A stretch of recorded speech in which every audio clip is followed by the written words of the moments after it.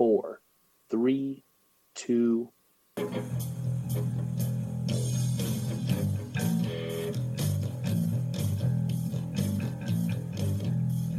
Decola Promotion presents the Tommy and Adam Hard to Name Podcast, starring El Gran Tommy Martinez and Mr.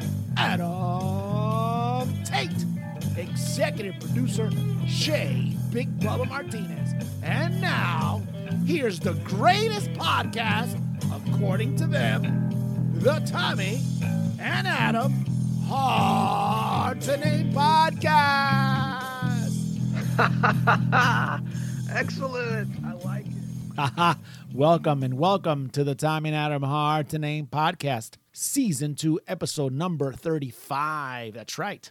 In for my rock and roll brother and the humblest guy that I know on planet Earth, Mr. Adam Tate. My name is Tommy Martinez, and I am on demand, streaming, and ready to give you yet another episode that is worthwhile of the Tommy and Adam Hard to Name Podcast, available on your favorite DSPs. Hope you all had a great 4th of July holiday.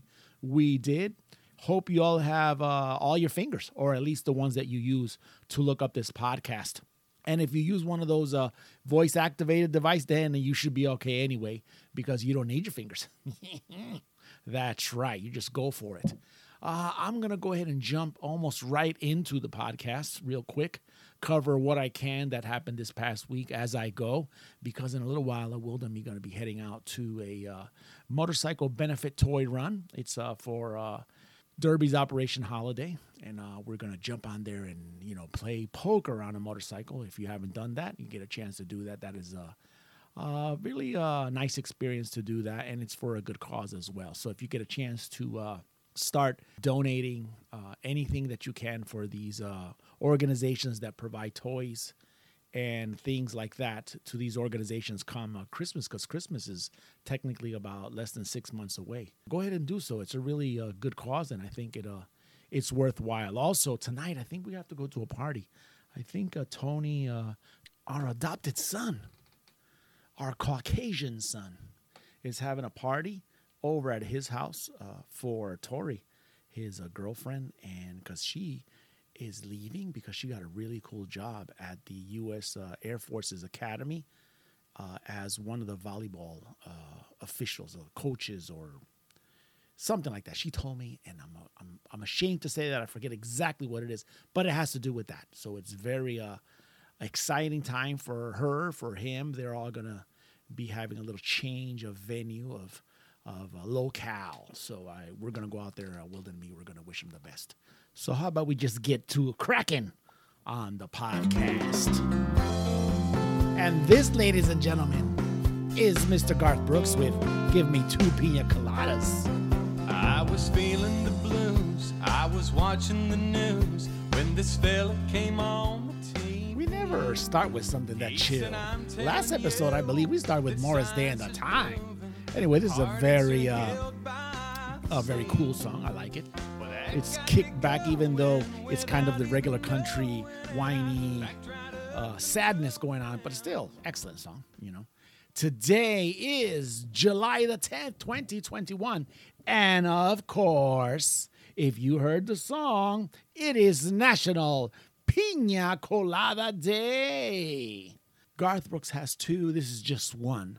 But there's really no rules, I believe, on how many you could have. So knock yourself out. July the 10th recognizes a sweet rum-based cocktail on National Pina Colada Day. And by the way, they spelled it wrong. It's with an ñ. That means the N with a squiggly on the top. Not pina colada. Jeez, come on. National Day calendar, folks. Let's get the spelling correct. Along with rum, a pina colada includes cream of coconut and pineapple juice, and it is usually served and blended or shaken with ice. Do I really need to describe a pina colada? I don't think so. I don't think even me, that I am a non-drinker, I'm very familiar with the pina colada.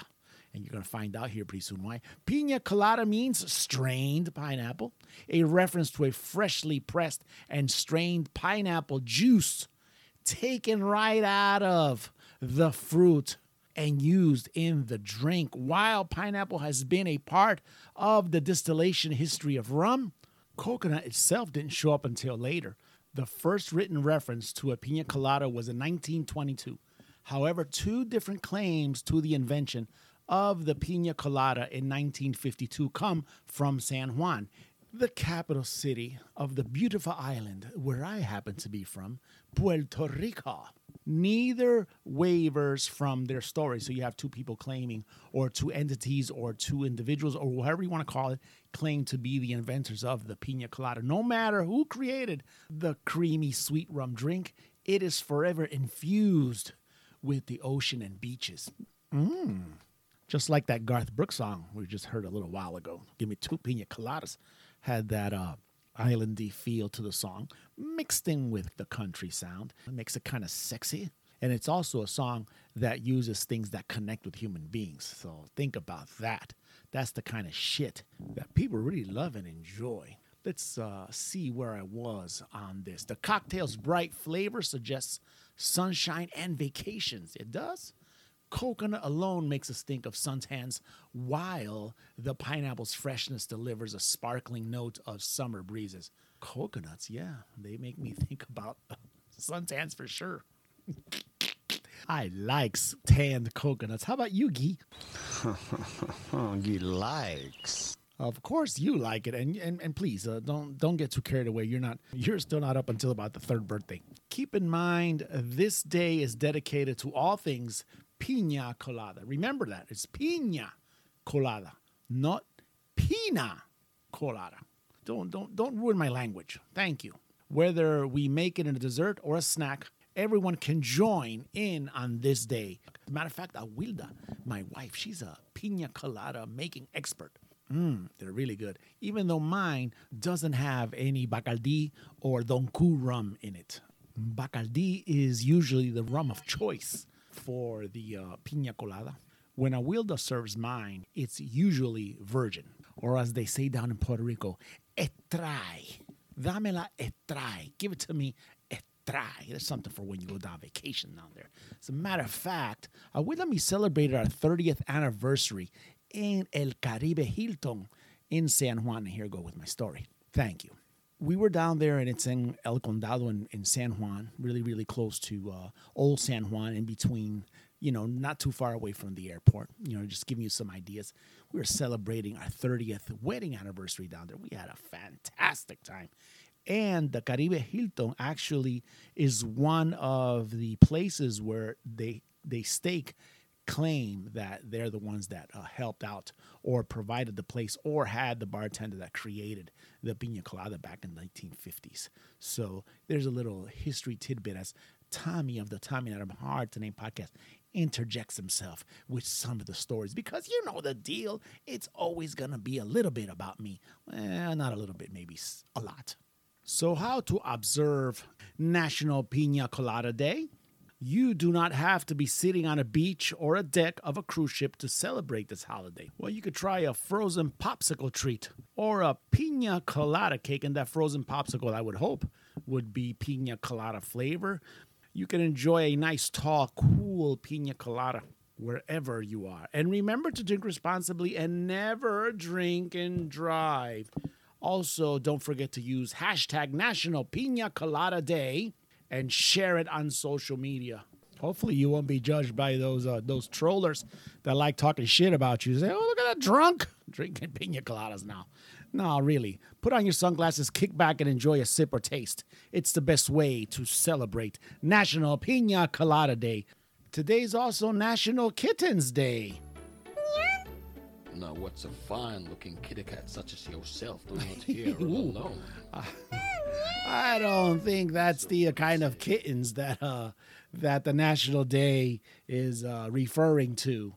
But on this podcast, we do like kittens for sure. They're featured on the third birthday. That's coming up a little bit later on the podcast for sure. She was afraid to come out of the Today in History, brought to you by History.com and OnThisDay.com. Wow. Little ditty from the 1950s. This is Brian Hyland and the Itsy Bitsy Teeny Weeny Yellow Polka Dot Bikini. Tell the people what she wore.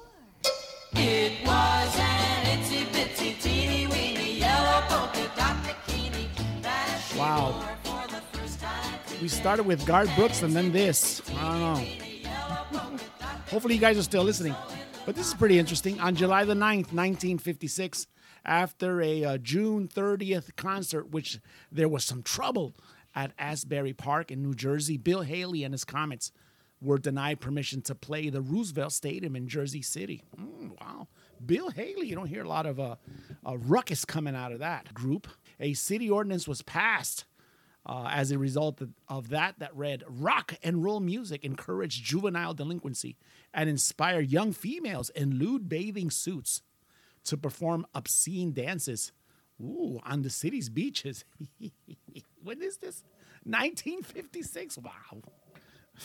Really? Again, censorship. And this is what happens because today in history, in 1946, on July the 5th, French designer Louis Riard unveiled a daring two-piece swimsuit at the Piscine Molitor, a popular swimming pool in Paris. Now, being that it was Paris, Parisian showgirl Micheline Bernardini modeled the new fashion, which Riard dubbed the bikini. You see that? Kitty cat, rock and roll, bikinis, quite possibly some drinks, maybe a pina colada. It's all coming together on this podcast. Maybe I should quit while I'm ahead. Riard named his new fashion inspiration after he had heard earlier that week that the U.S. had an atomic test out there in the Pacific on an island called Bikini Atoll. And those are two separate words, Bikini Atoll. So he heard it on the news and he said, bikini, that sounds like a good name for this. It was a two-piece. He saw bikini. Bikini starts with B-I. So he put one and two together, sort of speaking, voila, the bikini. And of course, I so happen to have some of that recorded footage that day. How about we take a listen?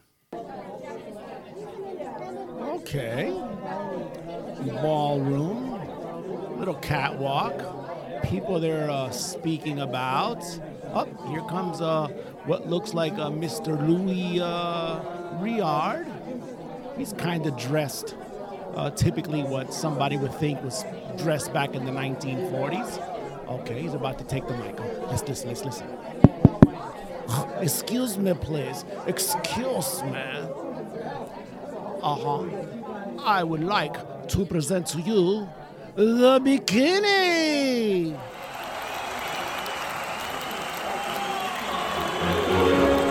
Oh,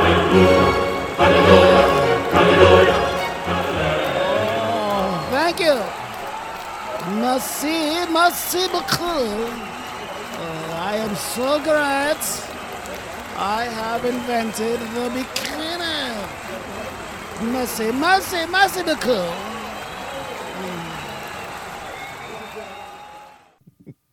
I think that angelic chorus of Hallelujah is always great when these things are revealed. It's like a big blessing, as the bikini gods are smiling upon the world of fashion. Anyway, there's a bunch of other crap here about this that day. Something about before long, young women in bikinis were causing sensation. Of course, it's the 1940s. Spain and Italy passed measures prohibiting bikinis on public beaches, but later capitulated to the changing times when the swimsuit grew into the mainstay of European beaches back in the 1950s. Riard's business soared. Of course it would. And in his advertisement, he kept the bikini mystique alive by declaring that a two-piece wasn't a genuine bikini unless it could be pulled through a wedding ring. Wow. That's pretty awesome. Wow. Those are strings. Okay, here we go. This is probably the letdown of the story. In prudish America, the bikini was successfully resisted until the early 1960s, when the new emphasis on youthful liberation brought the swimsuit into a mass in U.S. beaches. It was immortalized by the pop singer Brian Hyland with that intro music we just heard a little while ago. And by other stuff like Annette Funicello and I guess I pronounced that right, Frankie Avalon.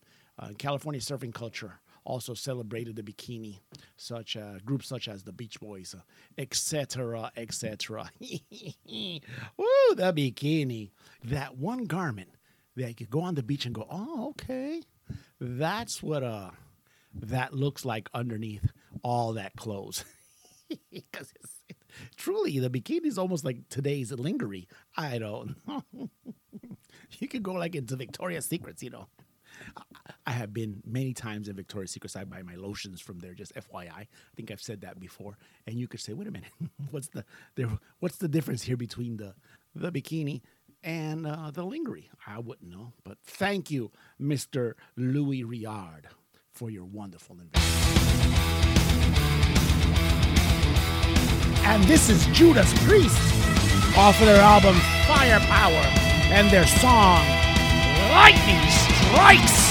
I'll bring you the head of the demon. I'm peeling the skin from his face. The life that you lead is inhuman. It's cause and effects of distress. One of their newer records. Oh, I was nice and calm, with that angelic chorus of Hallelujah. And all of a sudden, Judas Priest pops in and gets me all worked up again. 1934, Today in Sports History, brought to you by History.com and onthisday.com/sports. July the 10th, 1934, National League pitcher Carl Hubbell struck out Babe Ruth, Lou Gehrig, Jimmy Foxx, Al Simmons, and Joe Cronin for an MLB All-Star Game record consecutive strikeouts. The American League team still won 9-7. The significance of this 1934 All-Star Game was remembered not only for this record of the 5 consecutive strikeouts, but it's also he actually struck out 5 players in a row who are now Hall of Famers. So that's where you have to put it kind of in perspective. You don't know it at the time, but you're like, wow, that's pretty major. And also, this was the second All-Star Game. The inaugural All-Star Game had been celebrated the year before. This year's All-Star Game should be coming up in a couple of weeks. So. Today, it's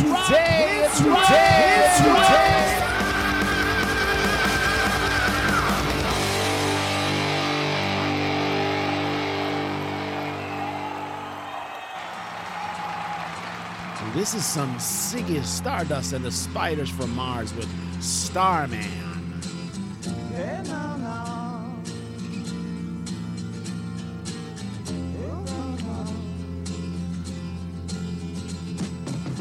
Didn't know what time it was and the lights were low. I leaned back.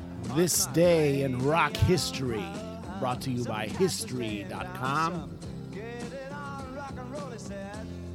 todayinmusic.com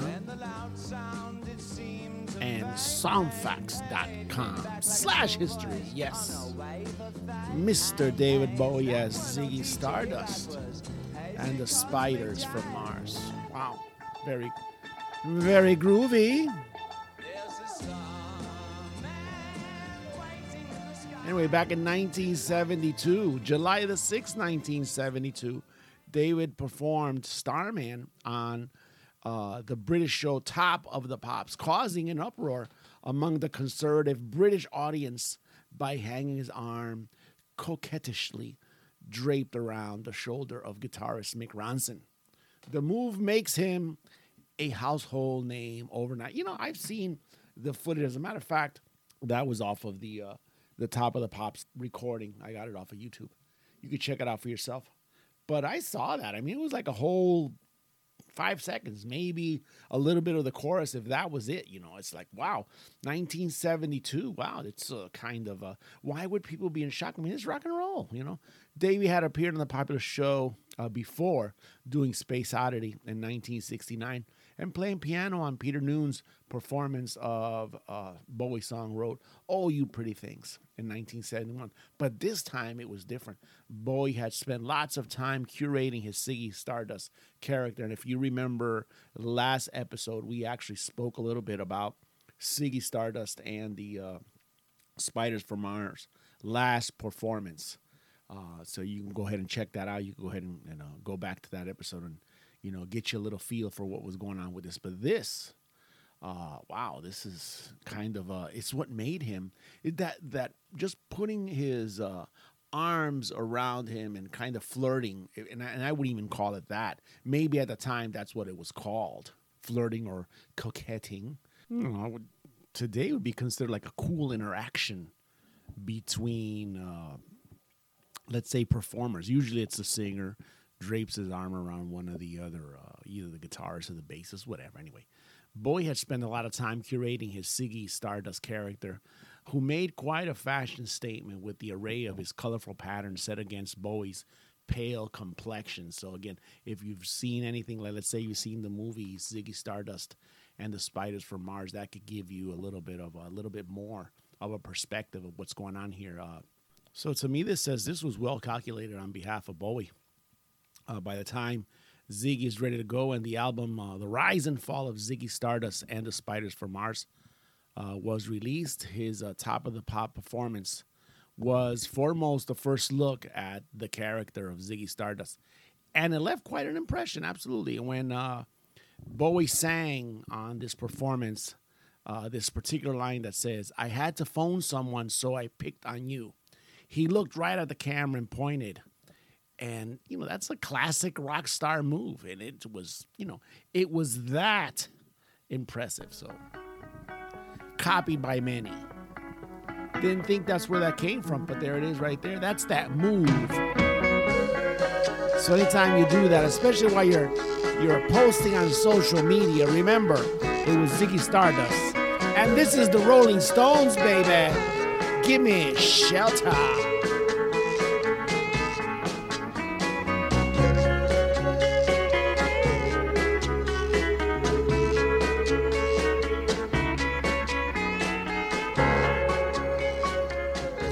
Listen to that scraping sound. That's a Guido in rock and roll. Yeah, groovy. There's 2 groovy songs from the 70s. Yeah, 1974, July the 5th, 1974. Rolling Stone Keith Richards was arrested by the Highway Patrol in Arkansas on charges of reckless driving and possessing an offensive weapon, a 7-inch hunting knife. Now you say, okay, Keith Richards getting arrested again. Out of the rock stars. So one of these days we're going to have to research, I'm going to have to remind Adam when he gets back, we're going to have to research who's been arrested the most, because every time that I look at these history bits on the internet, I see a lot of arrests. And Keith Richards is one that pops up quite a bit. Now, this is what I thought was extremely interesting, is that there was no drugs involved on this one. Here's Keith Richards. He's getting arrested. Oh, by the way, he's getting arrested in Arkansas. I'd be scared. In my head, probably the Dueling Banjo song would come on. But he doesn't have any drugs on him. Or if they did, they may be overlooked. And the other thing, it's a knife. It's like, this is Arkansas. Everybody's armed there. I mean, a knife is nothing. What's wrong with these people? They probably didn't like Keith Richards. The police sheriff or the police chief said, "You arrested Keith Richards and you didn't find any drugs? Get back there, boy, and find them drugs. That's there one of them rock and roll hippies. That boy got drugs all over the place. Go get them right now." Hey, quick greetings to all, and a tribute to all my friends from Arkansas. I'm just joking. Come on now. Plus, it's not my fault. They went around, screwed around with Keith Richards. They probably thought, "Oh wow, this is definitely a sure thing to bust Keith Richards for drugs and end up he has a knife. That's a screw up. Oh, and these are the Ramones. I don't want to grow up.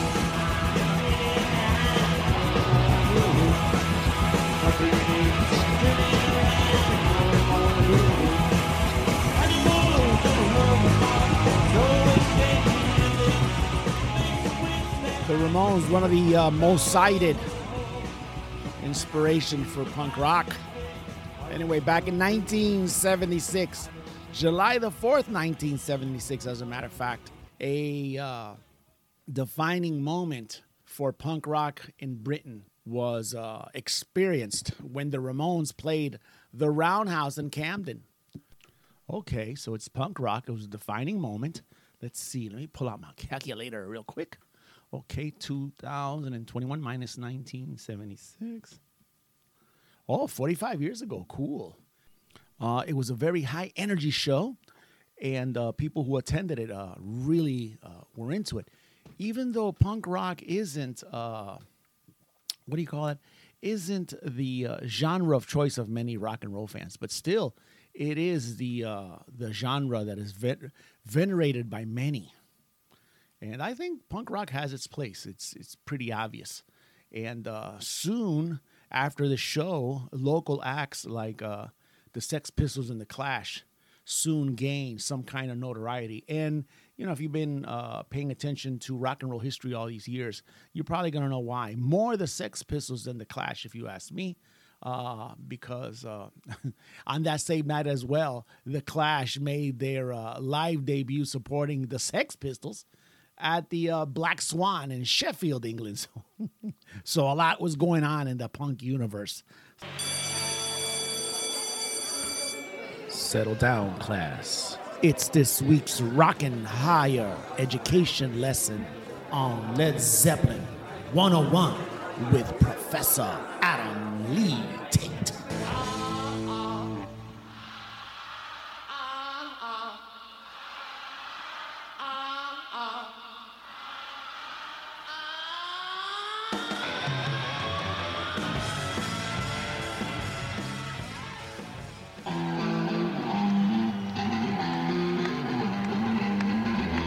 And this is Led Zeppelin live in Munich, baby. Whole lot of love.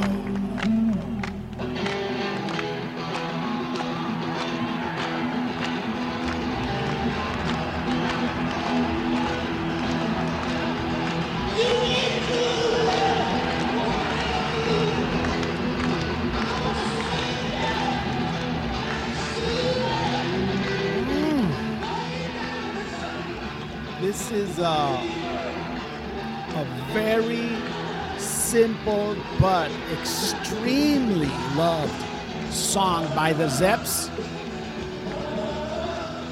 Whole lot of love.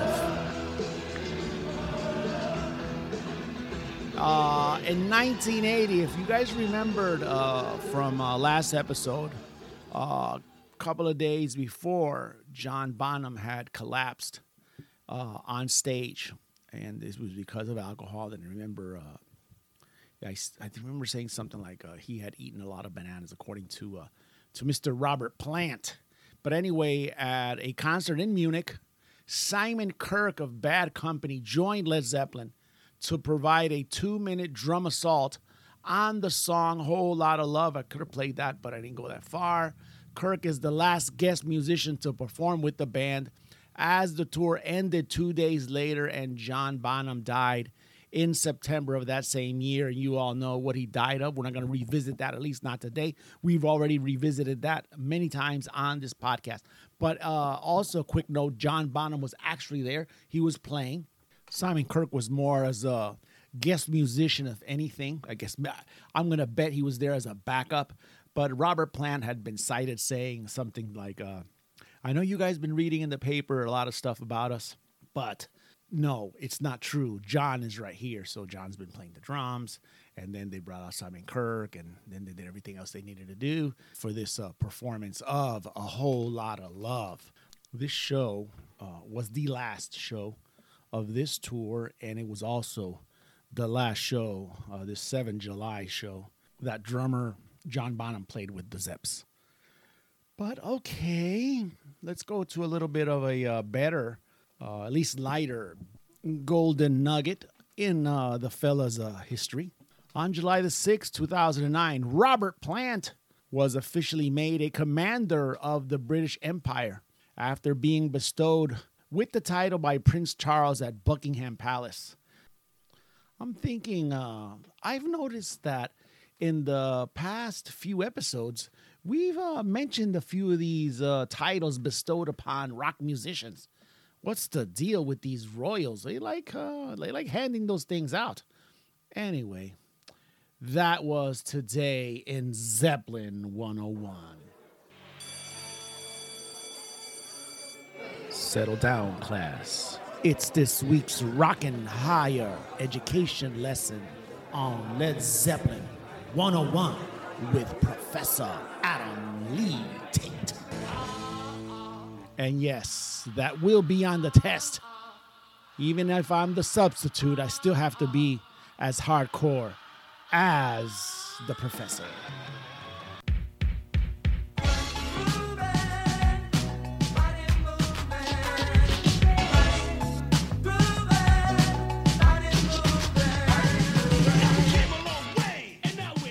I hesitated for a minute. I couldn't do the lead into this. It's the hip-hop moment of the podcast, absolutely.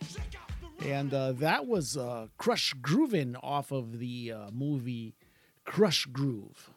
Crush Groove was a movie back from 1985. And it starred Run DMC, the Fat Boys. They were the first ones to rap on that particular cut there. Curtis Blow, the Beastie Boys were on there, LL Cool J, Russell Simmons, all that old school hip hop crowd. Rick Rubin was, famous produced for rock acts as well. Yeah, but Crush Groovin', and this was the Crush Groovin' All-Stars. At this rate, I may have to do an intro, like for the hip hop moment of the show. I don't know. I'm just thinking here out loud.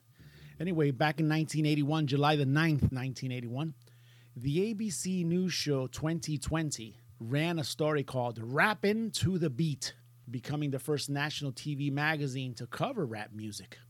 Hugh Downs says in his introduction, "It's all beat and talk."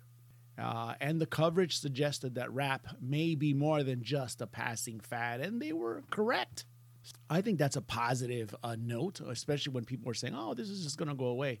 It didn't go away. It actually expanded and blew ups. I got to get my rap jargon down. Maybe that way I could do my intros as, rap DJ. I don't think so, but I thought I'd throw that out there. And all kidding aside, this is actually a positive history story about hip-hop. It wasn't about shootings or, rape at the hotel or arrest or imprisonments of any kind. This is something that's kind of like the recognizing the origins, the beginnings of a genre that actually took off at high speed as it went mainstream here in the United States of America and then worldwide, just like their forefathers, jazz and that early rock and rolls from the 50s and 60s that were copied off of, and then R&B, and then all these other wonderful mixes of funk and the rest of quote-unquote black music. So there you go. And that's a little bit of how that all came about. And what's coming about right here is the Police. Every breath you take. Every breath you take, every move you make, every bond you break, every step you take. That's one of those songs that just want you to kick back and just chill and listen to it. Let the groove take you away. Yeah, 1983, the Police were riding high in 1983. July the 9th, actually, in 1983. The Police started an 8-week run at the number 1 spot on the U.S. singles charts with Every Breath You Take. Nice. Taken from the band's album Synchronicity. Awesome record, by the way. You got to get it if you don't have that record. Sting won Song of the Year, and the Police won Best Pop Performance for that song in the 1984 Grammy Awards. And again, the Police were just huge. They were a gigantic act. They were everywhere. I won a record once on the radio station, my favorite radio station, Radio Heavy. And it was, it was a Police record. I think I told that story anyway. But I haven't said this one. I always associate the Police with getting a haircut when I first joined the Army. And I think what was playing was King of Pain. And I just remember sitting there in terror watching as everybody's hair was being buzzed off. And we were all sitting, like the chairs were lined up against the walls, a shitload of chairs, like, 30 chairs, whatever, because it was like everything else when you're in training, it's a big, gigantic line. And, they put one dude on there and zzz, and then the other guy and zzz. It's a moment in time that I just won't forget. Yeah, turn that off. It was so, I don't know, it's so weird. Yeah, I could still see Sting running around those candles and, just waiting for that moment that my beautiful hair is going to be gone forever. Yeah. And the barbers, they seem sadists. They cut a little bit here. Then they come and they go to a different side of the head and, buzz off a little bit over there. And then all of a sudden, bam, bam, bam, they'd go from the back to the front. And just like in seconds, all that hair would be gone. The drill sergeants were there, so they were watching us. They were purposely trying to make us laugh, but, they were yelling, "Don't you dare laugh, don't you dare laugh." It was, anyway, shit. That's a heavy-duty flashback. That'll affect for sure my PTSD tonight. I'll be having nightmares of getting my hair cut again. You'll hear people talk about, all these bullshit Army stories. My bullshit Army stories have nothing to do with the regular ones, I guess. But woof, man, I miss that gigantic bunch of hair that I had back then. I think it's always cool how a song, in this case, The Police, can flash you back in time. Music is so indispensable in our life.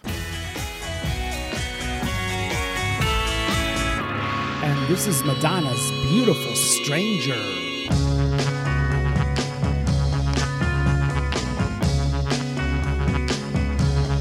Haven't we met? You're some kind of beautiful stranger. We don't cover a lot of Madonna here on the Tommy and Adam Hard to Name podcast, available on Spotify, Apple Podcast app, RSS Podcast, Castbox, Himalaya, and your favorite DSPs. A little self-promotion never hurts.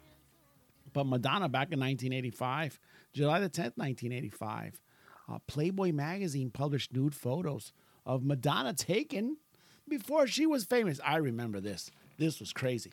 This was all over the news. If you're a child in the 80s, there was just no way you could miss Madonna. She was the bee's knees during that time, and she kept her popularity going for quite a bit, and she still is, I would say, pretty popular. Has a gigantic fan base, probably still. Not seen a lot lately on the media for whatever reasons, but anything that Madonna would do, it was all over the news. And in this case, this was just something that was completely blown to immeasurable proportions. You could imagine the 1980s, they were pretty liberal. But, being able to see a pop star of that proportions naked in Playboy, and she was younger, woof, please sign me up. You had everybody looking at this. You probably had your grandma taking a peek at this one. She was probably driving out to one of those remote gas stations out there on the freeway somewhere to pick up a copy of that Playboy. But, yeah, how about we get back on track? 1, 2, 3, 4. This weekend. Oh, yeah. Kiss!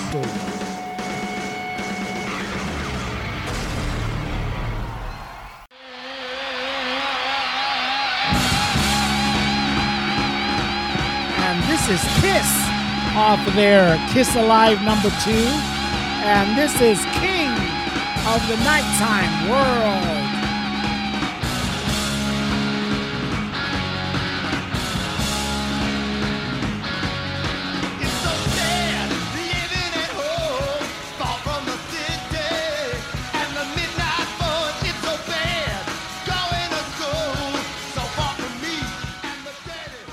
the king of the nighttime world in this case would have been Mr. Paul Stanley, who in 1990, on July 4th, 1990, sustained neck and back injuries when he was involved in a pretty serious crash in New Jersey. Car crash, actually. And he went from king of the nighttime world to probably king of the hospital. In Paul's book, Face to Music, 1990, if I remember correctly, there was something about him being in this car crash and no one from the band ever checking up on him. And it was kind of weird because I guess, as you read the book, you get, that feeling of, it's an autobiography, is it true? Is it not true? Did he remember it correctly? At least that's me when I read, especially when it comes to rock books. And it was like, wow, that's a possibility. But also there was something somewhere that I also had read. Maybe it was in the book. My memory's a piece of crap. But about him saying that he wasn't surprised about nobody checking up on him. He had lived an incredible life anyway. So, what's the big deal? For the Kiss fandom, for the Kiss world, only probably, I think a couple of shows were canceled during that time until he recovered. And that was pretty much it about that story. Going back to This Week in History, I don't have a lot going on. Or I don't have some big piece or big chunk of news like in last episode when they released the Marvel comic that had them and they had used their blood, etc., etc. But it's for the past couple of weeks with the release of their biography episode on A&E, it has just been Kiss everywhere. We do have a little Kiss overload, if anything, here, just because of that. So, and plus the touring is going to be starting and everything else that goes along with that in the Kiss world.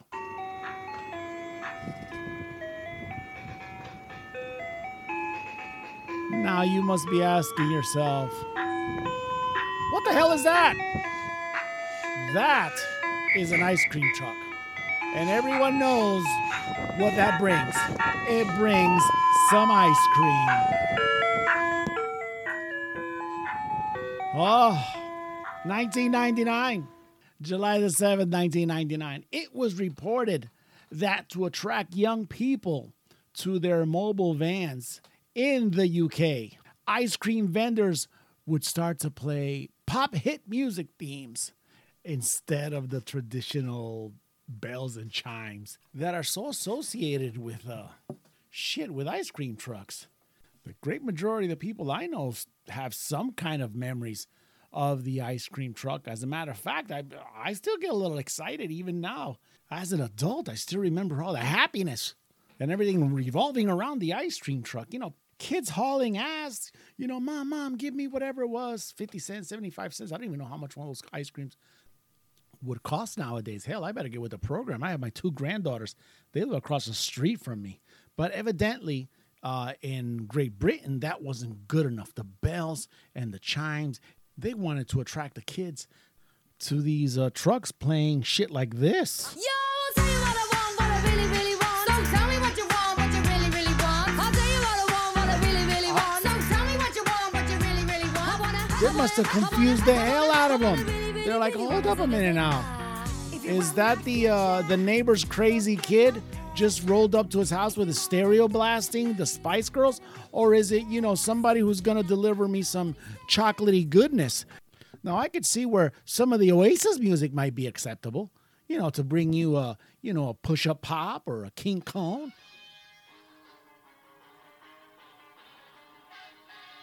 Oh, sorry about that. That's my damn phone. Who the hell's calling me this early? Forget it. I hit decline. Yeah, I was at, where was I? Yeah, Oreo cream sandwich, a Crunch bar, any of those scrumptious treats. Absolutely. But with the Spice Girls, listen, the Spice Girls music might be appropriate for some other stuff. But for ice cream trucks, I don't think so. Not for a minute. I'll tell you, I could think of some, or at least some better songs to play in the ice cream truck. Here, let's try this one out. The Grim Reaper, See You in Hell.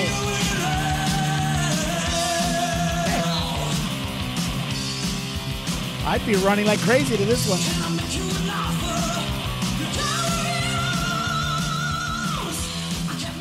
Who's to say? Like, please, Grim Reaper, give me a firecracker, give me a snow cone.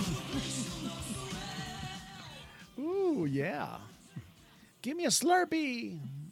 Give me a soft serve chocolate ice cream. And who knows? They may have taken that money from their mom without permission. They're thinking like, oh, I better go and confess or I'll go to hell. I'm just saying.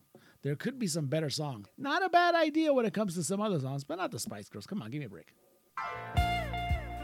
I've heard people say that too much of anything is not good for you, baby. You know who this is. But I don't know about that. That's Mr. Barry White. As many times as we've loved and we've shared love and made love. Maybe not the right one for an ice cream truck either. It doesn't seem to me like it's enough. Even though it makes me think about chocolatey goodness. Not enough for you. Them chocolate sister ice creams. Yeah. Take it away, Barry. Yeah.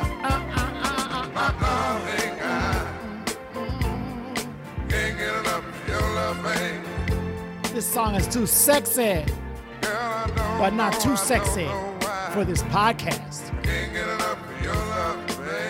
Yeah, sing it to me. 2003, July the 4th, 2003. Not the happiest bit of history, but American record producer, singer-songwriter, and 5-time Grammy Award winner, Mr. Barry White, died from kidney failure. He was age 58. Not only did he produce for himself, he also produced hits for the girl group called Love Unlimited, and some others as well. Did I just say chocolatey goodness and chocolate sister ice creams? I think I said that. It's Mr. Barry White. It's his music. It does it to you. It makes you want to think about those things. Anyway, where was I? I'm losing my place again. Bubblegum act The Banana Splits recorded his songs, and he arranged the 1963 hit Harlem Shuffle for the duo Bob and Earl, which was also later covered by who? Yes, the Rolling Stones. So there you go. Musical universes colliding. Mr. Barry White, rest in peace, with the Rolling Stones, which still are not resting in peace. You're welcome. And this is The Darkness. I believe in a thing called love.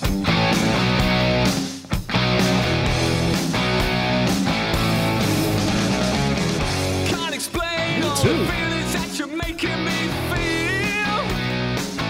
I believe in love. It's a wonderful thing. On July the 7th, 2003, The Darkness, this group right here you're listening to, released their debut studio album, Permission to Land. I love this song. As a matter of fact, this is one of my songs. I've actually tortured people with this song at karaoke outings. Anyway, this album topped the UK chart for 4 weeks. 5 singles were released from the album, including I Believe in a Thing Called Love. The most successful, obviously, reaching number 2 in the UK singles chart. The band won 3 Brit Awards and a bunch of other accolades out there in Europe and Britain. It's a damn shame. This is a really good group. I mean, they came out to 2003. Yeah, they were considered a little bit campy back then because they were reviving, or they were giving that feel for that early 1980s hair metal glam kind of look. You know, and not only were they going for the look, they were also going for the lifestyle. These would have been like a real life Steel Panther, so to speak.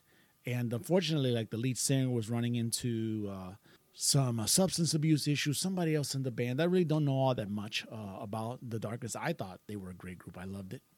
I was also reading, I don't know which rock magazine, which rock online magazine I was reading, but I believe that coronavirus, they had something coming up prior to that, but they also were able to do some live streaming like a lot of the other musicians did. So they're still, bouncing around doing what they need to be doing. Hopefully we'll be able to see them at the Adam and me will be able to see them at one of these smaller clubs if they do release some record this year. So yeah, The Darkness. And this is some Heart Live, Crazy on You.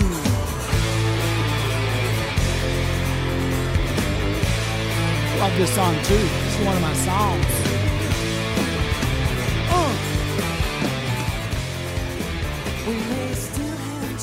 saw Heart for the first time, I want to say 1984? 1983? 1984. It was a festival in Virginia. Cheap Trick was also on that festival. It was really cool. I mean, they weren't like big time names, but it was a very relaxed environment. We were out there screwing around as always. Blown Away, Ann and Nancy Wilson. Great stage presence. And this particular live cut featured Dave Navarro. So, you remember him? He had a birthday a couple of episodes ago. Yeah, Heart in 2019, July 9th, actually 2019, after years of animosity that kept Ann and Nancy Wilson apart. Heart regrouped with their Love Alive tour, which kicked off with a show in St. Louis. Supporting acts were all women, of course. Joan Jett, Sheryl Crow, which was a Missourian, Brandi Carlile, and Elle King were all part of the supporting lineup to these wonderful American rock musicians. Adam, I believe, saw Heart not too long ago, I believe, down there in the Kansas Star. So they've graced our wonderful area here in Kansas. The Heart of Heart, which is Ann and Nancy Wilson are true rock and roll ambassadors.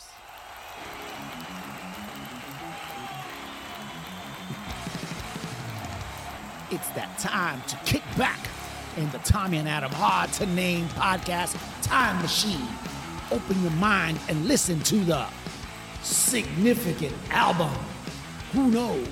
You may even be delightfully wounded by one of Mr. Adam Tate's deep cuts. Listen up. It's about to get real heavy.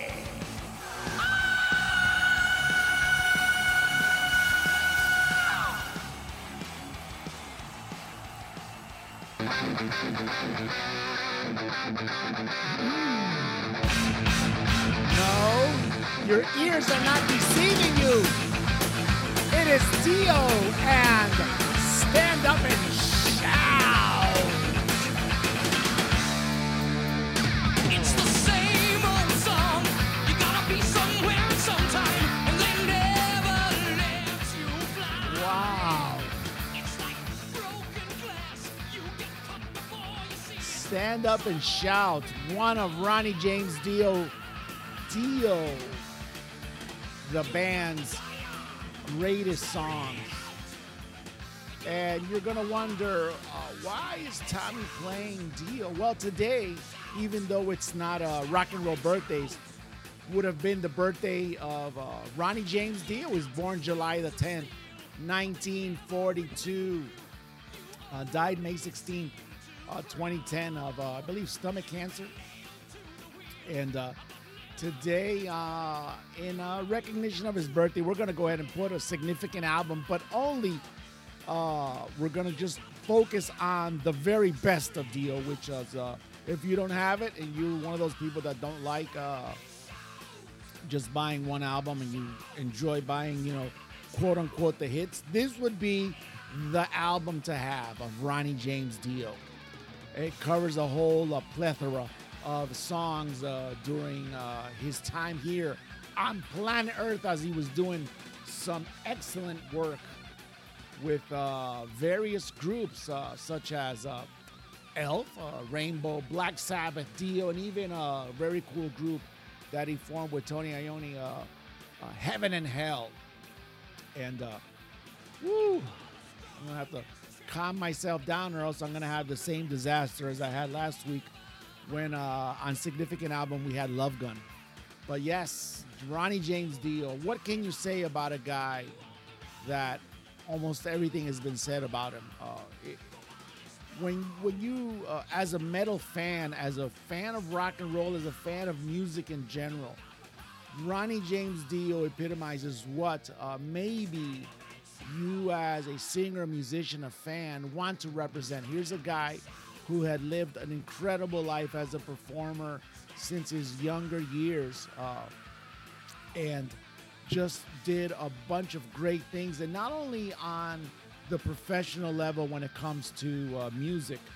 he also did some really cool things in his personal life. He had some foundations for the children, and I believe I had already for runaways and abused and neglected children. I believe I had covered that already in one of our previous podcasts. But yeah, wow, man. Woo, Dio's music career began when he was 1957. I'm going to try to blow through a few of these. Let me see what's the next one coming up here. Oh, of course, you know which one this is. Wow. I'm going to let it play a little bit while I talk over this real quick. And the whole purpose of Significant Album is so you could go out there, download it, buy it, whatever. If you have it accumulating dust, like this awesome song by Dio, go ahead and take the dust off and put it back on your record player, or put it on your CD, or if you have it digitized, play it on your MP3 player of choice. But this is the kind of music that's going to take you today through a period of different aspects of your life. If you're an older guy like me, it's going to bring back some great memories as you dive into what we know as Dio and his song right here, Holy Diver.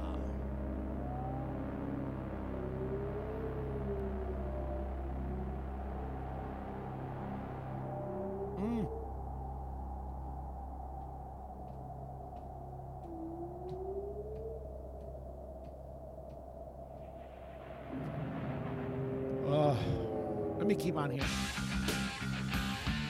Dio's music career began in 1957 as part of the Vegas Kings, later Ronnie and the Rumblers. In 1967, he formed the rock band Elf, which became a regular opening act for Deep Purple.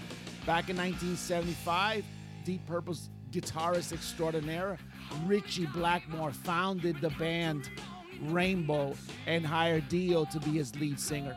During this tenure in the band, Rainbow released 3 studio albums, and Dio quickly emerged as one of heavy metal's rock world preeminent vocalist. Wow. So you see how that all works. You start from nothing. You start building. All the moons and the stars and the galaxies of the heavy metal world start to align. And out from this combination of mysticalness comes out Ronnie James Dio.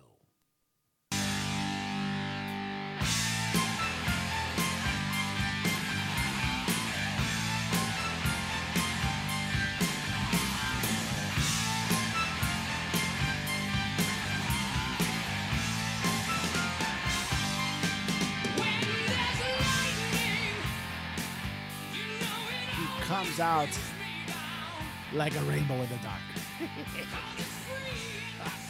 What a great song that is too. That, rainbow in the dark, it hits you really fast. You're going like, wow, that's an oxymoron. How do you see a rainbow in the dark? But that's what he was. And he's telling you, you are too. So, wow. In 1979, Dio replaced Ozzy Osbourne as Black Sabbath. Not an easy feat to accomplish, by the way. And appeared on 3 of Sabbath's studio albums, Heaven and Hell, Mob Rules, and Dehumanizer. I have Heaven and Hell and Mob Rules around here somewhere. I don't have Dehumanizer. In 1982, he left the band to form Dio.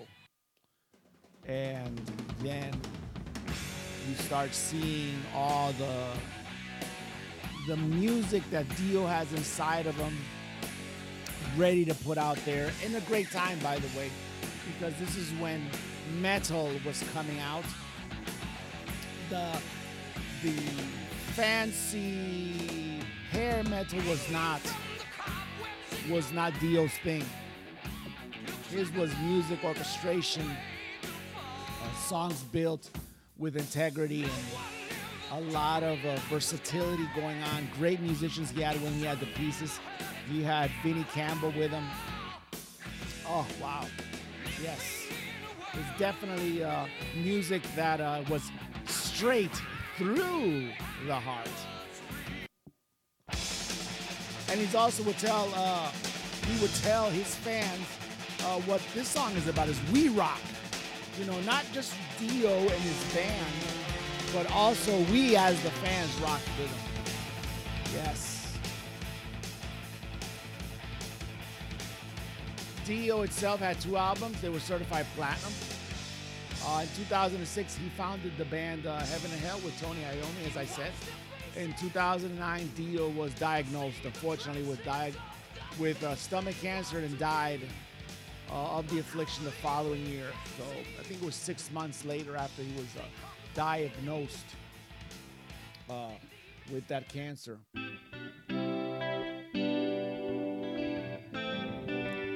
Last in line, Dio.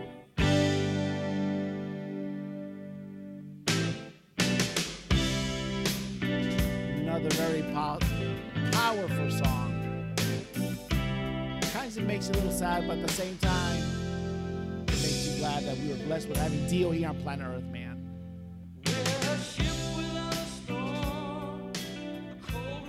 You know, here it is. You're a teenager, maybe in your early 20s. You're trying to find your way around life. Told you I'd be flashing back in time. And Dio's telling you, hey, you're going to be the last in line. But it's going to be cool eventually because metal is coming. Home. I better stop this corniness with these damn songs. You could tell, I could tell that I'm such a fan of this kind of stuff. I want to talk about this bullshit. Yeah. We could keep going on and on here tonight. I mean, this morning. What am I talking about tonight? Shit. Saturday morning, windy as hell. Wait a minute, is the sun out? Yeah, it is. But this whole, going back to this actual album, it's going to give you a whole spectrum of Dio and his career, and there's even some live music. This one right here, The King of Rock and Roll. Awesome song, Dio is regarded as one of the greatest and most influential heavy metal artists of all time. He is known for popularizing the metal horns. I believe we spoke about that also not too long ago when Gene Simmons was trying to patent. Dio was throwing up the horns. According to a version provided by the singer self, something has to do with some kind of Italian folklore. Anyway, Dio had a powerful, versatile vocal range, as we've already heard many years, and was capable of singing both rock and lighter ballads. Just like Last in Line, you could tell that difference when you hear that song. He was awarded the Metal Guru Award by Classic Rock Magazine in 2006. He's also named Best Metal Singer. I mean, Dio's awards were just innumerable.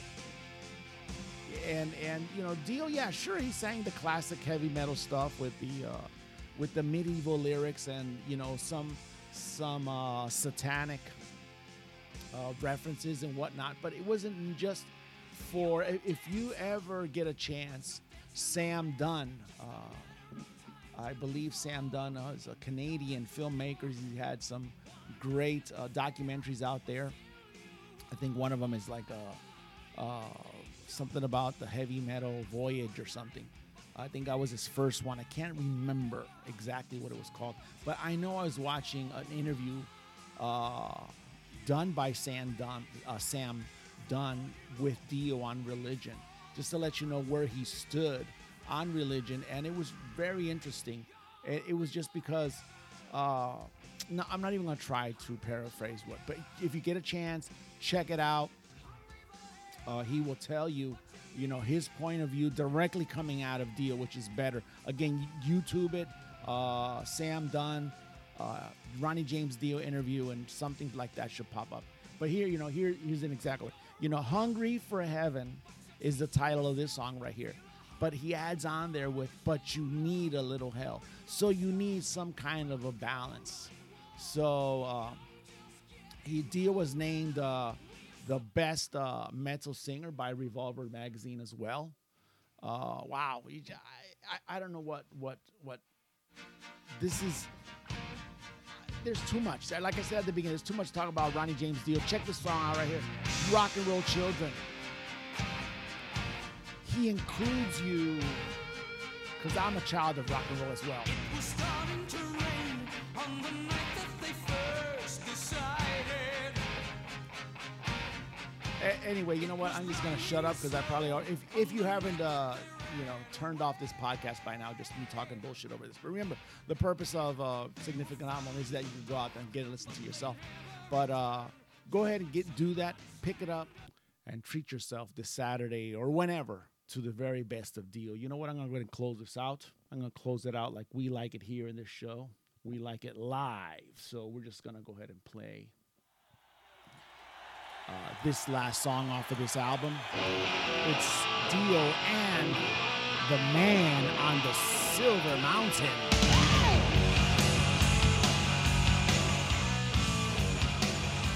That'll give you a little taste of those awesome riffs that came out of Ronnie James Dio and his band. Anyway, real quick before I actually sign off from this segment, today, there's a live stream, a Dio benefit online. You could catch it today, I'm sure. If not, Saturday the 10th of July. You could also probably catch it in the future. They usually repeat these things. It's a benefit virtual show. Let me punch that up really quick, and we will see where we are going here. It is a Ronnie James Dio live stream concert to benefit the Dio Cancer Fund. So let me bring this down a little bit more. I guess this is important enough to go ahead and read through. There's going to be heavy hitters, like I said. Rob Halford is going to be there. Tony Iommi is going to be on it. Vinny Appice, Carmine Appice. Tenacious D, that's pretty cool. Lita Ford. Lena Hall. Joey Belladonna of Anthrax. Sammy Hagar. Alice Cooper. Jasmine Starr. Dio Disciples, obviously. Lilac, that young group, very, very awesome that they're on there. Gilby Clarke of Guns N' Roses, and many, many, many, many more. And so Ronnie James Dio, man, jeez. Rest in peaceful, metallic riffs, man.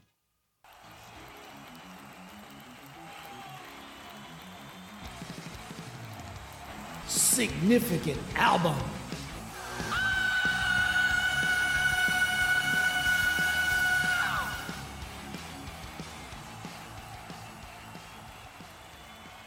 You know, I really need Adam during these significant... Adam, listen to me, buddy.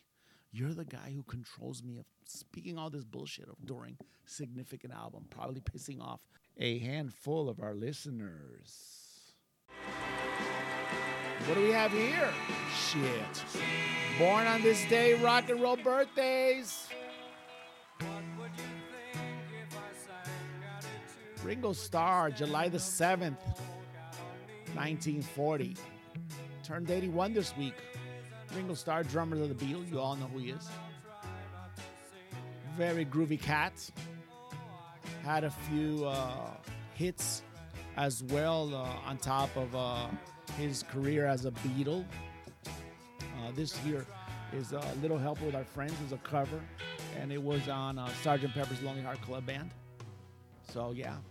Also, Year 16 was a number one hit, I believe. And Year 16 was number one, actually, on Adam's birthday. See, Adam, how I bring you back to the show. So come on back, buddy. Help me out here. You're also a Beatles connoisseur. Let me turn this down. Also celebrating a birthday last Sunday was... this guy right here, July the 4th, 1963. He's 58. And that would be Michael Sweet of the Christian rock group Stryper. And this is To Hell with the Devil. What a crazy hit this was. Michael Sweet, co-founder, writer, lead guitarist, lead singer, and the man behind Stryper. He was also a singer and a guitarist for Boston. From 2007 to 2011. So happy birthday, Michael Sweet from Stryper. Wow, also born on this day. There's various other guys here. Let me see. Yes, also born on this day was Mr. Bon Scott, born July the 9th of 1946, former AC/DC singer, passed away of acute alcohol poisoning. Basically, he drank himself to death. Huey Lewis, born in 1950, July the 5th, 1950. He's 71 years old today. Huey Lewis is like that guy that lives down the street from you and drives that pickup and you just wave at him as he goes by. He has that kind of look. Also, 50 Cent, he is 46 today. Born July the 6th of 1975. You know who 50 Cent is. We've mentioned him here many times on the Tom and Adam Hard to Name podcast. He is in that one video where he's in the clubs, you know, doing all that, you know, drinking. It's your birthday, shorty. That's him right there. Also, Toby Keith, the man from neighboring Oklahoma. Great country star. I love his music. It's going to be coming to Wichita here pretty soon. He was born July the 8th of 1960. Wow, he's 61 years old. Okay. Jack White of the White Stripes, 7th Army Nation, mentions our city in his song. He is 46 today. He was born July the 9th of 1975. And last but not least is Mrs. Courtney Love. She was born July the 9th, 1964. Ooh, wow, she's 57. Ooh. Anyway, hopefully we could get that image out of our minds as we transition into this part. It's the Tommy and Adam Hard to Name podcast, birthday number 3. Yeah, we needed the birthday number 3 to get that last birthday erased completely out of our mind. But okay, birthday number 3. Let me see what I have here really quick. And who has a birthday number 3? There's there. It just turns on automatically now, damn it. All right, Agent X3 again. Wow, where's Cosito? Let me see. Oh my Lord. Wow. It is Shemaine Shea. Wow. And that is SHAMANE_SHAY.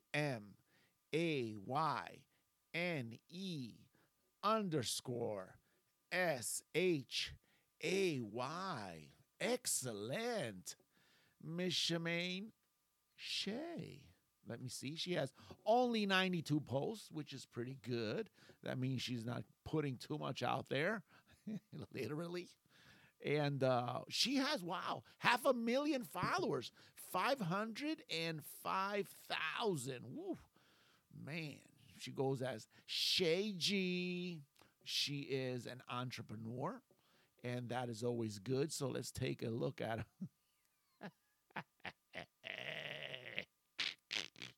Agent X3, you naughty, naughty boy. Wow. Shay G, you are definitely... City, baby. What did you just say, Dad? Big city, baby. I thought you did. Let's go to this one that has Agent X3's tag on it, shall we? Oh, it's a video, too. It's not just a photograph. Let's take a look at it real quick. Oh, wow. From now on, you're going to be known as Agents T and A. Oh, my Lord.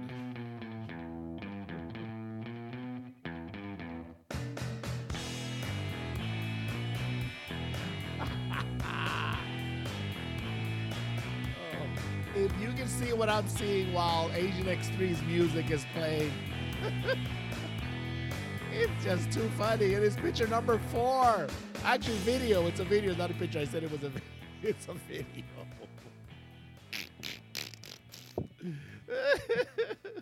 And Shemaine Shea says here, You like this view? Well, let me describe this view for you, okay? Now, first of all, it's not the standard looking over your shoulder and towards your back view.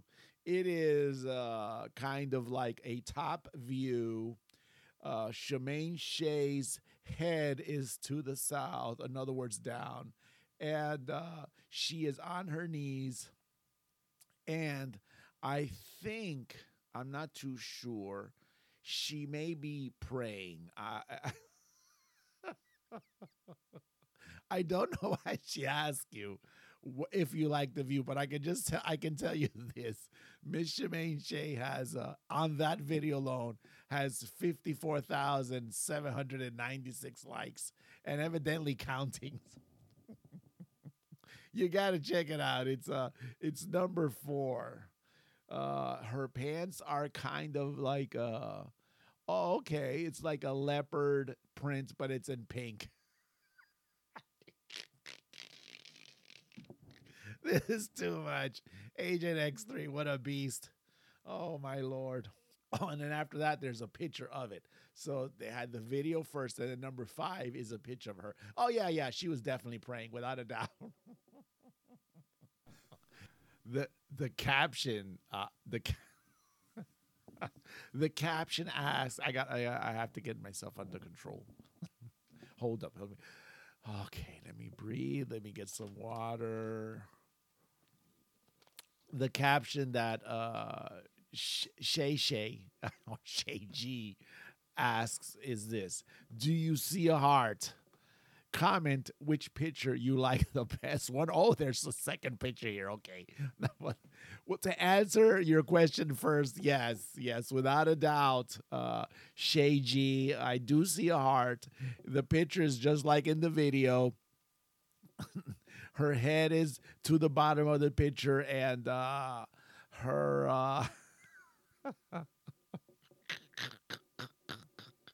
her backside is towards the top of the picture. Yes, it forms this gigantic heart. You know, it's almost like if I need to go ahead and refresh myself on the Rumpology episode we had in February. I mean, I would actually have to need I need that knowledge on this I'm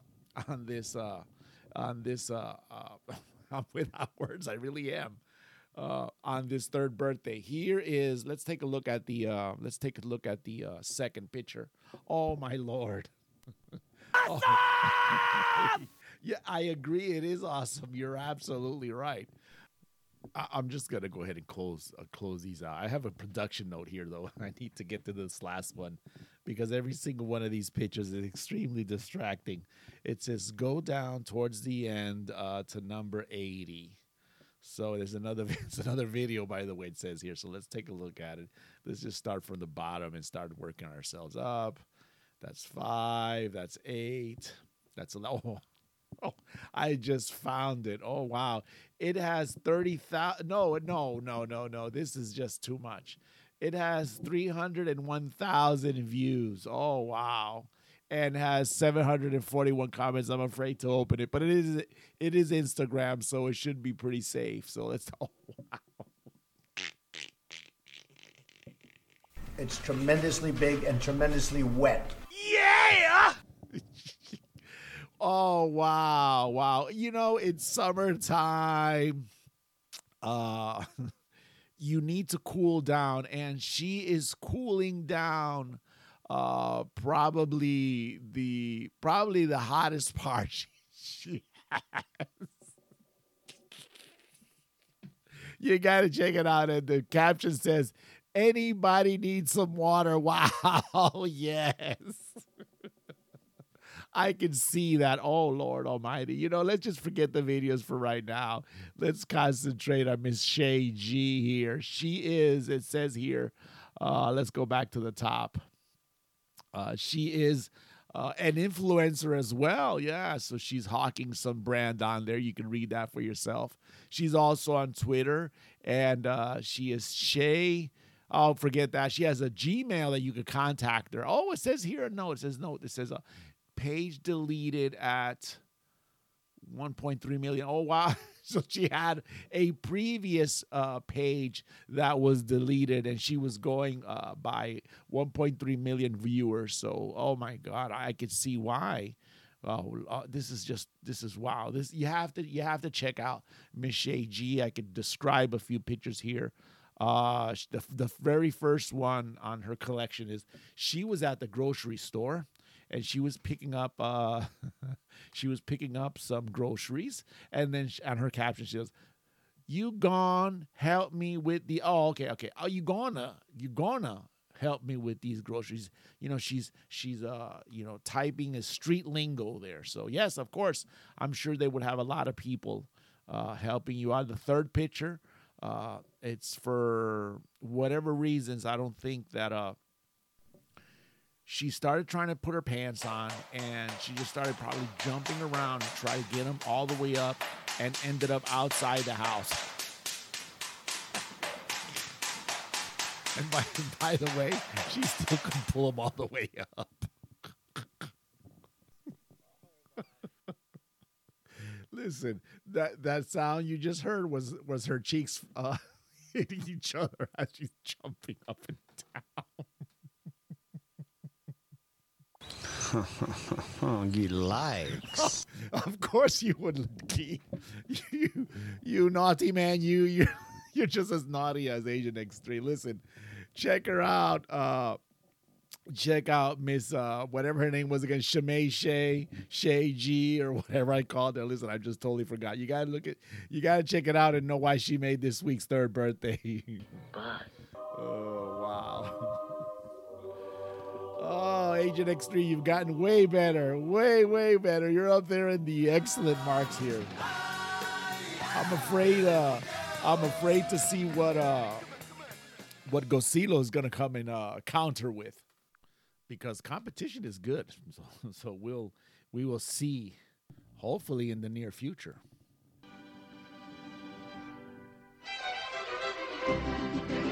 All right. It is time for hashtag What the Frijoles. Wow, that was an incredible Instagram. That's probably one of the best ones we've had here on the podcast. Let me try to forget it, though, as we move on to hashtag What the Frijoles. It is from health.com, and it is titled 9 Weird Facts About Testicles. All right, the testes. Every woman needs to know. No, ladies, his balls don't actually turn blue. I don't think I'm really going to get through this podcast today. Let me just blow through this one as fast as I can. Be honest, have you ever wondered what it really feels like to get kicked in the balls? This is a great story. I'm liking health.com already. Some dudes compare it to the pain of giving birth. No. I wouldn't know what that feels like, so I couldn't compare it to that. But I have been kicked in las mis bolas, and it's very painful, I would say. Anyway, it says here, while others say it's more like getting punched in the stomach by a professional boxer. Haven't been punched in the stomach by a professional boxer either, but I've seen it on TV. Doesn't look fun at all. We'll never know for sure, but that doesn't mean we're not curious about other testicle mysteries. So, and that would be, I would imagine who they're speaking to here are individuals that don't have testicles. I mean, that's the only way they would be. Why would they have to write this? Because I would imagine if you are a owner of a pair, you would know exactly all about them. I mean, I think as a child, you start pulling on them and doing whatever you need to do to accommodate them within your garment. So anyway, to get the answers, we spoke to a doctor who specializes in male sexuality. These 9 family jewel facts will blow your mind or make you glad you don't have a pair of dangling meat bolas between your legs. So let's just go right into them. Number 9 is testicles are sperm factories. I think we all know that. That's no mystery there at all. Let me see. It says here, the testes produce about 15,000 sperm every second. Wow. A physician in residence at a men's health company told Health that about 90,000 sperm every minute, 5.4 million every hour, and 130 million every day are produced in there. Wow, that's really nuts. Every guy is different, and the sperm count varies from person to person. Okay. We will move on to number 8. By the way, if I lose count, you could go ahead and count for yourself here. Number 8, they're 5 degrees colder than the rest of your body. I did not know that. That's something I didn't know. Wow. If you think about it, the female has gonads as well, the ovaries. But why are they so well protected inside of the body when the male gonads are outside of the body and so vulnerable? The answer, testicular temperature is about 5 degrees lower than the rest of the body in order to properly preserve the sperm. Oh, wow. The scrotum, the wrinkly pouch of skin that holds the testicles. I would imagine that description is for those that has never seen the nut sack, is about 93.4 degrees Fahrenheit, while the body temperature is typically 98.6 degrees Fahrenheit. So think about this. Think about this for a minute. You're going to get your temperature taken at the doctor's. Just go ahead and ask them, hey, can you check the temperature of my nutsack? Because for medical reasons, because maybe you want to try to make a baby with your significant other, and that's important for you to know. Is it, hey doc, I just need to know, is it 93.8 or whatever it was? Okay, let's move on here. One testicle hangs lower for a reason. Okay, the testicle on the left usually hangs a little lower than the one on the right, and it's no accident. This allows the temperature of one testes to change without that energy being sent to the other testes, as it would if they were adjusted or touching. That's kind of weird, but these are weird facts. Number 7, they hurt like hell when they get hit. Absolutely, yes. It says here, let's look at the facts. The testicles are crucial to reproduction, but unlike the ovaries, they're super vulnerable because they hang outside of the body. Yeah, they're just like dangling there for, hanging on for dear life. So how does nature protect them? The doctor explains that the testicles evolved to have a ton of nerves that are crazy sensitive to pain, because this makes the guys way more likely to protect them in case of danger. You know what? That makes a ton of sense. And the reason why that makes a ton of sense is because guys like doing crazy, stupid shit. So all those nerves are kind of like a fail-safe to those who lack common sense. So yeah, I can see that. That's a really interesting fact. The muscles of the scrotum will also pull the testes closer to the body if they sense any kind of danger.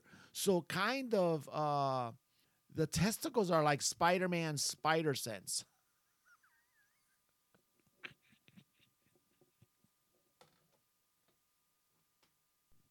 They're ready to sense. It's like something's coming around the corner.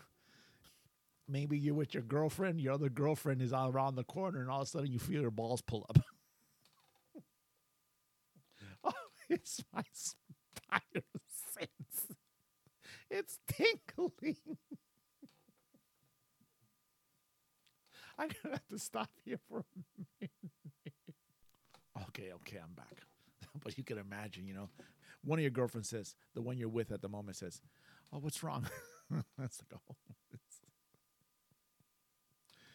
oh, my balls are warning me. Thank you, testicles. You saved me again. All right, enough of that. Let's move on.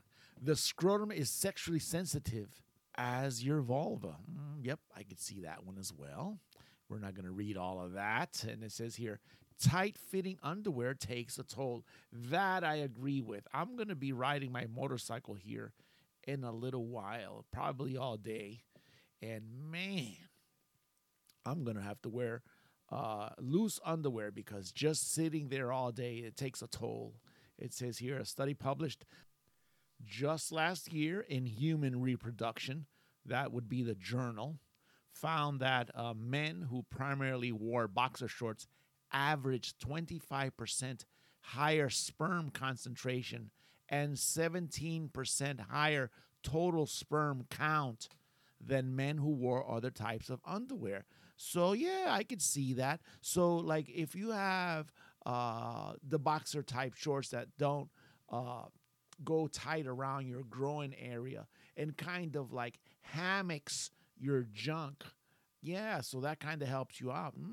Helps also the body regulate the temperature of the sperm and whatnot within the testes, because it helps I guess the boxer short leaves that space that's needed there. Oh, okay. You see, science. We're just not going to use any rinky-dink information on this podcast. Come on now.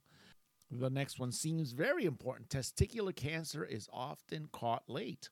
Signs of testicular cancer include achiness or pain in the guy's back, groin, belly, or scrotum, abdominal bloating, a heavy feeling in his scrotum, a change in size of one or both testicles, or a lump in the testicle. So yeah, the lump is like when the ladies do their self-test for breast cancer. Unfortunately, testicular tumors are often caught late because they can grow without compressing on any of the other organs or bones nearby. Wow.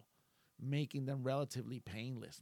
You would think with all those nerves and shit in there, it would have some kind of a warning system. Luckily, testicular cancer is highly curable. That's good news for us, the dudes, I guess. But it's still very important for guys to do self-examinations. In other words, you know, when a guy is like feeling his balls and whatnot, it's not necessarily he's some kind of sicko or it's itching or he needs to take a shower. It could be that he's just feeling for testicular cancer. He's feeling for lumps. I guess we shouldn't be quick to judge. Next fact on this list, things that I didn't know here. I hopefully some of the males who listen to this podcast learn something as well. See, this was so great. This is what's so great about the What the Frijoles, because this is some important shit. Even though I don't think the word shit has been on any of this medical crap that I've been reading here. Anyway, one meaning one testicle sometimes hides in the guy's body. Yep, I've heard about this. Something about they're born that way. The testicle's up in the body, and then they have to be have some kind of surgery to correct it. Except that the surgery can bring the complication that it could later bring some complications in life. So, things such as, low sperm count, cancer, things of that nature. And last but not least, balls don't actually turn blue, but they could double in size. Men use the term blue balls to describe the painful aching they feel in their testicles when they have become aroused, but they don't get any release. Sure, it's unpleasant, but yes, it is. But we're not talking about severe pain here, and that is very true. It's not severe pain. All it is some mild discomfort. So for all the drama kings out there, or as they're known in the island of Puerto Rico, tipos panties, it's a matter of getting that resolved. And if you're not that well adept to resolving this issue with the help of a lady friend, then you may have to go the shameful way, resolve it yourself. Anyway, there is a medical term for blue balls. It is epididymal hypertension. It's abbreviated EH, and it happens when the blood vessels to the penis and testicles expands to make room for increased blood flow, which is basically, which helps the erection, whatnot, etc., etc. The erection happens, no orgasm occurs, the erection subsides as the blood flows goes down, and that's where the discomfort comes in. And this is what this whole EH thing is. That's way too much science. In other words, let's say a man gets aroused or sees something that he likes, and the shika boing boing music starts playing in the head, and all his senses come alive. And, the time has come to lay your loving down. And you want to be, sensible. You want to be romantical. You also want to seem smart. So you want to lay down all this knowledge that you just acquired right here on the Tommy and Adam Hard to Name podcast. And especially if that candidate for that loving happens to be, a lady in the league such as Shay G, the one we just spoke about on the third birthday. You want to have all your ducks lined in a row because you don't want to be the guy who was left with this EH problem. The guy who was left with carrying the sack.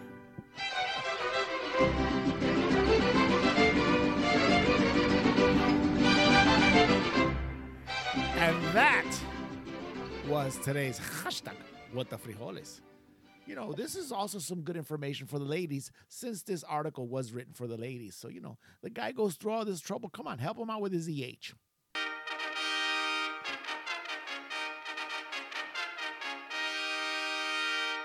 It's the Tommy and Adam Hard to Name podcast, Sound of the Week.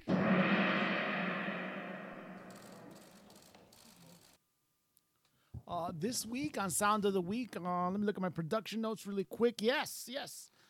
There was some news just came out. I want to say it was July the 9th, where the Taliban claimed it controls 85% of Afghanistan's territory. Now, I don't know which news agency it was, but they just let... I guess he's the Pope of the Taliban. I don't really know what this guy is. But they just went ahead and let him have his press conference in Farsi. And I'm going to play it off of YouTube here. So check it out. So the guy walks in. بشما و به تمام جهانیا هویدا است که 85% خاک فی‌الحال زیر تسلط امارت اسلامی افغانستان آماده. There's people asking questions. He's answering back. Okay, I don't speak Afghan or...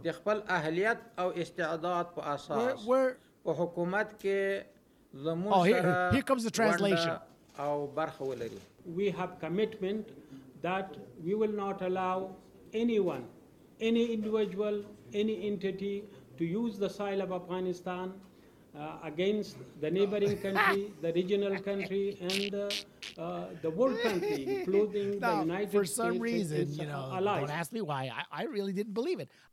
I didn't have anybody of my languages, either, the ones that I speak, translating here so I could know what this guy is actually talking about. But fortunately, we had the Tommy and Adam Hard to Name podcast special events recording team there, reporting directly from right there from the Taliban's Pope's office in Kabul. How great is that? So kick back and take a listen to what this guy was actually saying. The entire world can suck goat ass. Okay, that was expected. Just like we do. True, very true. So, fuck you and your ancestor. We only want your money and goat porn. Say what? George Washington. Dollar. Bill, y'all. We've been Wu-tanged. Do you think the Tommy and Adam Hard to Name podcast will not record this for the Sound of the Week? موږ غواړو د افغانستان ټول اقوام د خپل اهلیت او استعداد په اساس I shit on the infidel Tommy and Adam podcast. That was hard. That was harsh. زمون سره ونده او برخه ولري. I'm the supreme Mama Bisho bitch. Okay, that made a ton of sense. That did make a ton of sense. For that last piece that he declared himself the Supreme Mamabicho, let's go ahead and put that name, put that word into Freaky Computer Voice Guy and see what they come up with. Mama, Bisho, cock, sucker. Wait a minute. There's a little bit more of the news conference here. Give me a second here.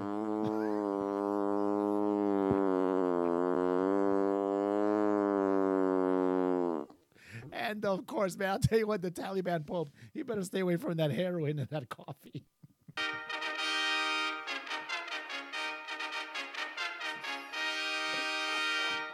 It's the Tommy and Adam Hard to Name podcast, man. Sound of the Week. And Sound of the Week is a creation of my friend, Mr. Adam Tate. Thank you, Adam.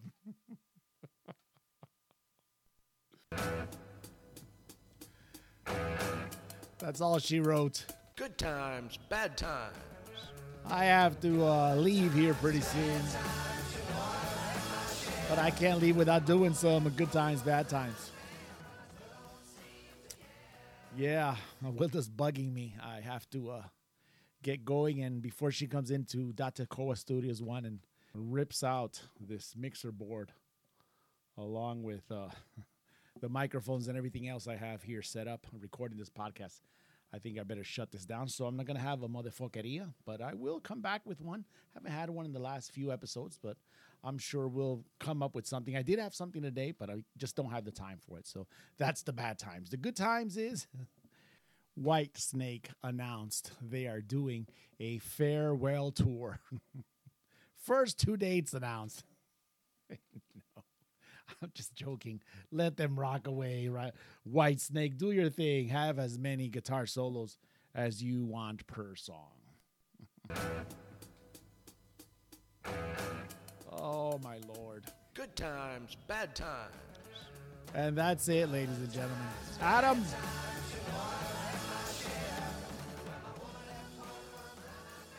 I salute you wherever you are, my friend, the true star of this hour podcast. Things aren't the same without you here, my friend, especially that Sound of the Week. That's a tough segment to produce. I want to apologize real quick. I've had some problems this episode with the mixer board or the computer program. Something is making the volume levels go up and down. So I apologize if it comes out shittier than it usually does. So now I'm just going to take it home. As always, we want to thank our legion of listeners, our fans, and whoever else subjects themselves to this podcast. We really appreciate it. Keep in mind, life is not that serious. Again, search with the keywords, the Tommy and Adam Hard to Name podcast. Listen to us on Spotify, Apple Podcast app, RSS Podcasts, CastBox, and everywhere else. This podcast is on demand and streaming. Activate the notification icon to be notified when we are online, and tell a friend or an enemy. In for my rock bro and the humblest guy that I know on the planet, Mr. Adam Tate, I am Tommy Martinez. Today is July the 10th, 2021, and you were listening to the Tommy and Adam Hard to Name podcast. Remember to always play it often, play it loud, but play it.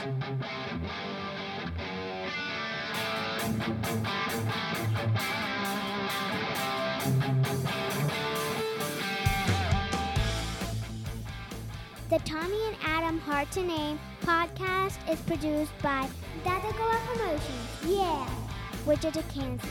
Datacoa Promotion.